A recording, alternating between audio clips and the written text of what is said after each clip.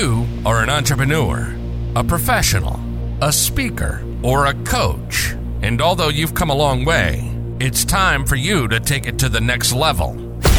We've got you. This is the Author to Authority podcast. We'll help you use authority and influencer marketing to build your business stronger and faster by publishing a book. You'll hear from guests that are thought leaders in sales, marketing, networking, communication, social media, promotion, and business leadership. Let's do it. This is the Author to Authority podcast. And now your host, the extraordinary word ninja, Kim Thompson-Pinder. Welcome to the Author to Authority podcast, and today it is a thrill to have Steve Anderson on the show. And Steve is an expert in strategic risk and business growth. He's drawing on decades of experience in the insurance industry. He wrote the Bezos letters, 14 Principles to Grow Your Business Like Amazon, which has become a Wall Street Journal, USA Today, and international bestseller. And with hundreds of thousands of followers, Steve has been handpicked by LinkedIn as one of the world's most influential thought leaders. So I am so excited to have you on the show, Steve, because I know you've got some amazing things that you want to teach us. Well, I'm certainly going to try, Kim. Thanks so much for having me. So, Steve, this is your first time on the Author to Authority podcast, so I'd love for you to just take a few minutes and just share a bit of your story with us so we can get to know you. I'd be happy to. So, as you mentioned, I've been in the insurance industry virtually my entire career. Early on, selling insurance to mostly businesses, and then the last 25 years working with insurance agents in the US on technology, kind of hooked into the technology stuff. And so I've researched, writing, speaking, and consulting on what's coming, and maybe more importantly, how to maximize the technology they're already using. And again, over 25 years, you can imagine lots of things has changed. Some things we used to consider, new and fun, and all of that is kind of mundane now, but it's still part of what I do. And that really led me to start thinking about the book. And my first part of the question was insurance agencies. Now it's broader to businesses in general. Mm-hmm. Is the biggest risk they face actually not taking enough risk? That question started the journey of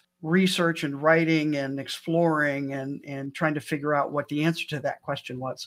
You know what? You've got me thinking there, because I think as an entrepreneur, one of the qualities I would say of an entrepreneur is that you have to be willing to take risks. I would agree. And too often they're either taking the wrong risks or not understanding how to mitigate the risks that they naturally face. Certainly if they're starting something new, right? Even an existing business who maybe has a new product or new service or new platform, how do they develop that? So lots of companies, many names we know well now, were once very successful and are no longer here. They're gone. I started wondering, okay, what's the difference between those companies and a company like Amazon, which again started like everybody else, right? Jeff Bezos was on his hands and knees putting books in packages and taking them to the post office. But what has made them able to continue to be successful where other companies haven't? I came across the shareholder letters that Jeff Bezos started writing in 1997 and really did a pretty deep analysis of the letters and principles that I discovered in those letters became kind of the foundation for what I talk about in the book. So what I would love to know, Steve, is you talked about risks. What were some of the risks that you have taken over the years, and maybe some that have worked out and maybe one that didn't? Yeah, that's actually a great question, because, even as an employee, we all take risks. And so I would say early on, I started or got into the insurance business working for my father-in-law and his insurance agency. And I worked there 13 years, long time, family owned, married his daughter, all of that, and ended up deciding to leave. And that was really risky, right? Because it was comfortable where I was, but it wasn't allowing me to grow in the ways that I wanted to. And so Yeah. I frankly wasn't sure what I would do. And so that became very risky. And kind of through the 90s, the failure part, that's kind of a key idea here is there is this connection between risk taking and growth. And so literally experimented with a lot of different things, still in the insurance industry, but not everything was really successful. Started kind of selling insurance on my own. And frankly, I wasn't that good at it. Then I gravitated toward the technology, which frankly I became pretty good at. And then all of the time and frustration and pain of trying to build a consulting business, which I started doing in 1999, when I went out on my own, speaking, writing, consulting, for agencies. So that was kind of another risk step. Again, hard early years as I was building and getting name recognition and those kinds of things. And so there is this interesting dynamic between risk taking and growth. Part of the way I phrase it is understanding how to protect the downside of risk, right? So you don't want to just do stupid stuff, but you want to be able to do smart risk. And I think that's where Bezos has a lot to say about how he used that concept in growing Amazon. The other one that comes to mind is writing a book. I mean, how crazy is that, right? What do I know about writing a book? And again, it's risky. That I invested hours and hours, as you well know. Writing a book is hard, at least for me. And writing's not a stranger to me. I've written articles, probably thousands of articles over the years. But there's a big difference between writing 1,000 or 1,500 word article and what ended up to be a 63,000 word book. So Yes. What was that time worth it? Well, as you mentioned, the book has gotten some success. And in fact, we just got, and so the book was published in the fall of 19. We all know what happened in the spring of 20, kind of the world shut down. So that changed stuff. But literally 2 weeks ago, we got another offer from a publisher in France to translate the book into French. And Nice. 3 years later, and that's the 19th language that the book's been translated into. So looking back now, it was like, that was a great risk to take. In the middle of it, in the beginning of it, it was like, oh, is this crazy? How can I do this?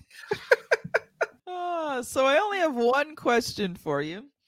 How did your wife feel about all of this risk taking? Well, if you notice on the cover of the book, she is actually a co-author. So she was intimately involved. She's been in the publishing business. So that's kind of what I said. It wasn't a risk publishing because I sort of had an inside track. And she is a fabulous editor, fabulous book strategist. And so we really worked together. My ideas and her words, basically. We kept going back and forth, and she kept saying to me, this is your book. What do you want to say? And then she would help craft it to make it fun and interesting and all of those kinds of things. And I will tell you, Kim, the question normally in that arena is, are you still married? And we are. We're actually this summer celebrating 48 years of being together. But Congratulations. There were some hard times during that process, and we did make it through the other side. I was more talking about in the earlier years, when you went to your wife and said, hey, dear, I'm thinking of leaving your dad's insurance company. And Oh, yes, that definitely. So, yeah, absolutely. And I have to say, part of maybe the reason we're still together, but is, she really has supported me over the years. And even though, she loved her dad and I was miserable, she knew that. So, just those family dynamics, it was hard. There was no question. It was hard to leave, hard to all of that stuff, that kind of goes with the package. And, she's been behind me and supporting me, and you can do this. And so I'm not sure I probably could have done it without that kind of support. That is awesome. We're going to switch gears here because I want to give you lots of time to talk about what you came here to talk about today, and that wonderful book you wrote about just that gold mine of information you got from those shareholders' letters. So I want to give you lots of time to just share about that. I may interrupt you with the occasional question, but I'm going to let you Please talk do. for a bit. So, like I said, kind of the background of the book, as I read through those letters, I just became really enamored with how much Bezos talked about how he did it. And the shareholder letters typically are either really boring or all they do is, tout the business. And Bezos's were different. And I would say I liken them to Warren Buffett's. People wait Yes. for those letters to come out. And I think that same thing will happen and is happening with Jeff Bezos and Amazon. And my first kind of iteration, I actually did an executive summary of each. At the time, I think there were 17 letters. I did an executive summary, one page, kind of highlighting what's in the letter, some key quotes, some takeaways, and created a PDF. And I was going to give it away as part of my consulting practice as a lead gen, right? Here, download these principles that can help your business grow. Give me your name and email address, etc. Again, fortunately, my wife is and has been in the publishing industry. I showed it to her. She showed it to the founder of the publishing firm that she works for, and I published my book. And they both said almost immediately, "This is a book. This is not a PDF." And then I kind of went "Oh, are you crazy? I can't write a book." And so, and then what we did is we came up with these 14 principles that we literally can trace throughout the letter. So the book talks about the very first 1997 letter that set up kind of the foundation for Amazon. And we found all of the principles that I had talked about and kind of extracted in that 97 letter. And then we did the same thing for the 2018 letter, which is the last letter that was available when the book was published. And so the threads that kind of went through, and I grouped 14's a lot, right? So trying to figure out how to make it easier to consume and understand. And so we broke those 14 into 4 different cycles: test, build, accelerate, and scale. And I believe every business is going through those 4 cycles almost all the time, right? They're either testing a new idea, a new product, a new service, figuring out if it works, and then they're building on that idea, and then they're accelerating their growth, and then they start getting bigger. So how do you scale? Again, it could be even large businesses who have multiple divisions could be going through different parts of the cycle at any one time. So 4 cycles, 14 principles. As I've talked with people, there are certain principles that seem to resonate. So kind of back to your questions earlier about risk taking, the very first principle in the test cycle is encourage successful failure. And again, you don't normally see success and failure used side by side. And I think that's where Jeff Bezos, really does shine, because he created a culture and an environment that employees weren't afraid of experimenting with new ideas. And you literally still see that today. And again, the news now is they're scaling back, and we could talk about all of that. But even today, they continue to experiment. And the difference is he knew, I think intuitively, that you have to experiment to improve. Actually, a lot of the business noise, I would call it, we hear around businesses need to innovate, I actually think is out of order. Yes, they do need to innovate, but they have to experiment first in order to invent something new that their customers actually want, and then they can innovate. And Amazon's done all of those. Experiment means you're going to fail. There is no other option, because if you're not going to fail, it's not an experiment. And the whole reason you do an experiment is you don't know. And then how do you build on that?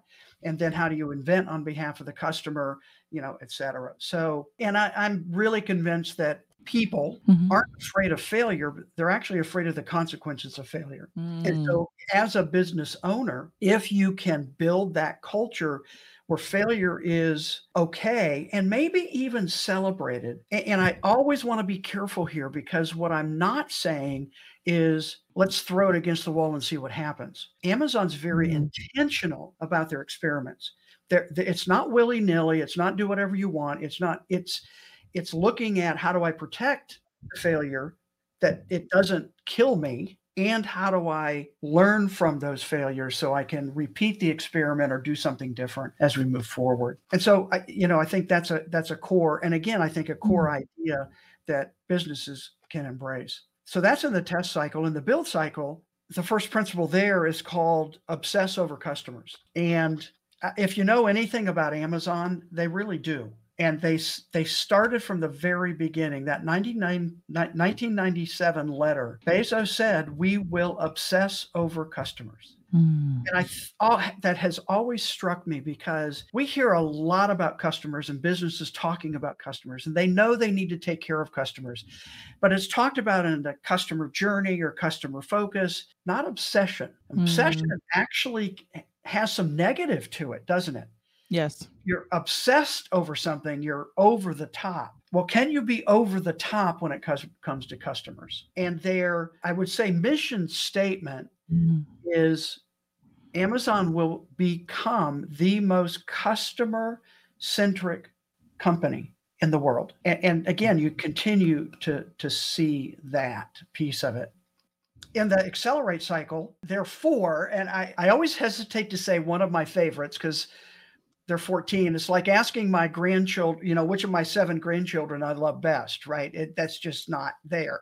But you love them all the same, but you love them differently. Yes. You love them the same amount. And I think part of what's important here is these 14 principles stand on their own and they interact with one another at the same time. So generate high velocity decisions. I like that one. In the accelerate. And Bezos talks about that quite a bit in his letters. And what he says is there are 2 kinds of business decisions. He calls them type 1 and type 2. Not very original, but that's what he says. Type 1 decisions are big, bet the farm, hard to change once you make that decision. He said those decisions should be made slowly, carefully, with as much data as you can get. He said type 2 decisions, however, are less consequential, meaning you can decide and be wrong and you're not killing the business. And what he says is those decisions should be made by employees who are capable of making that decision. And they should be made with at most 70% of the information you wish you had. Because a type 2 decision, once it's made, you can change it. He calls it, once I walk through that door and I look around, I can walk back without significant consequences. And so you can pivot, you can change direction, you can, those kinds of things. So, and part of what happens as a business grows is they add bureaucracy.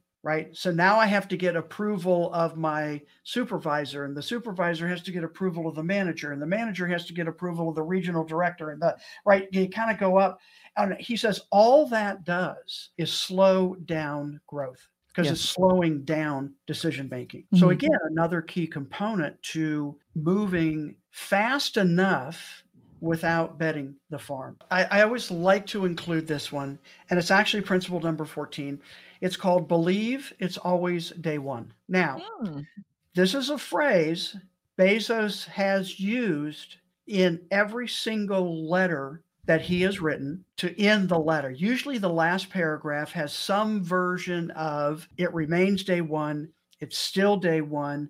And even in the 2019 letter, kind of the pandemic letter, I call it, he says, even with all of the, I can't think of the exact word he uses to quote it, but the trouble we've had, it remains day one. So here's this idea of day one, which is, as an entrepreneur, that first day you open business, you still have that same excitement 5 years later. And you build that into the culture. So Bezos was at an all-hands meeting, which they did regularly, and had gone through kind of an update of where the company is and what they're doing. And the last part of that meeting is opened up to questions from employees who have pre-submitted questions. So he had some note cards in his hands, and he looks down and reads the next question. And the question is, Jeff, what does day 2 look like? And he kind of chuckled and he said, I think I know the answer to this question.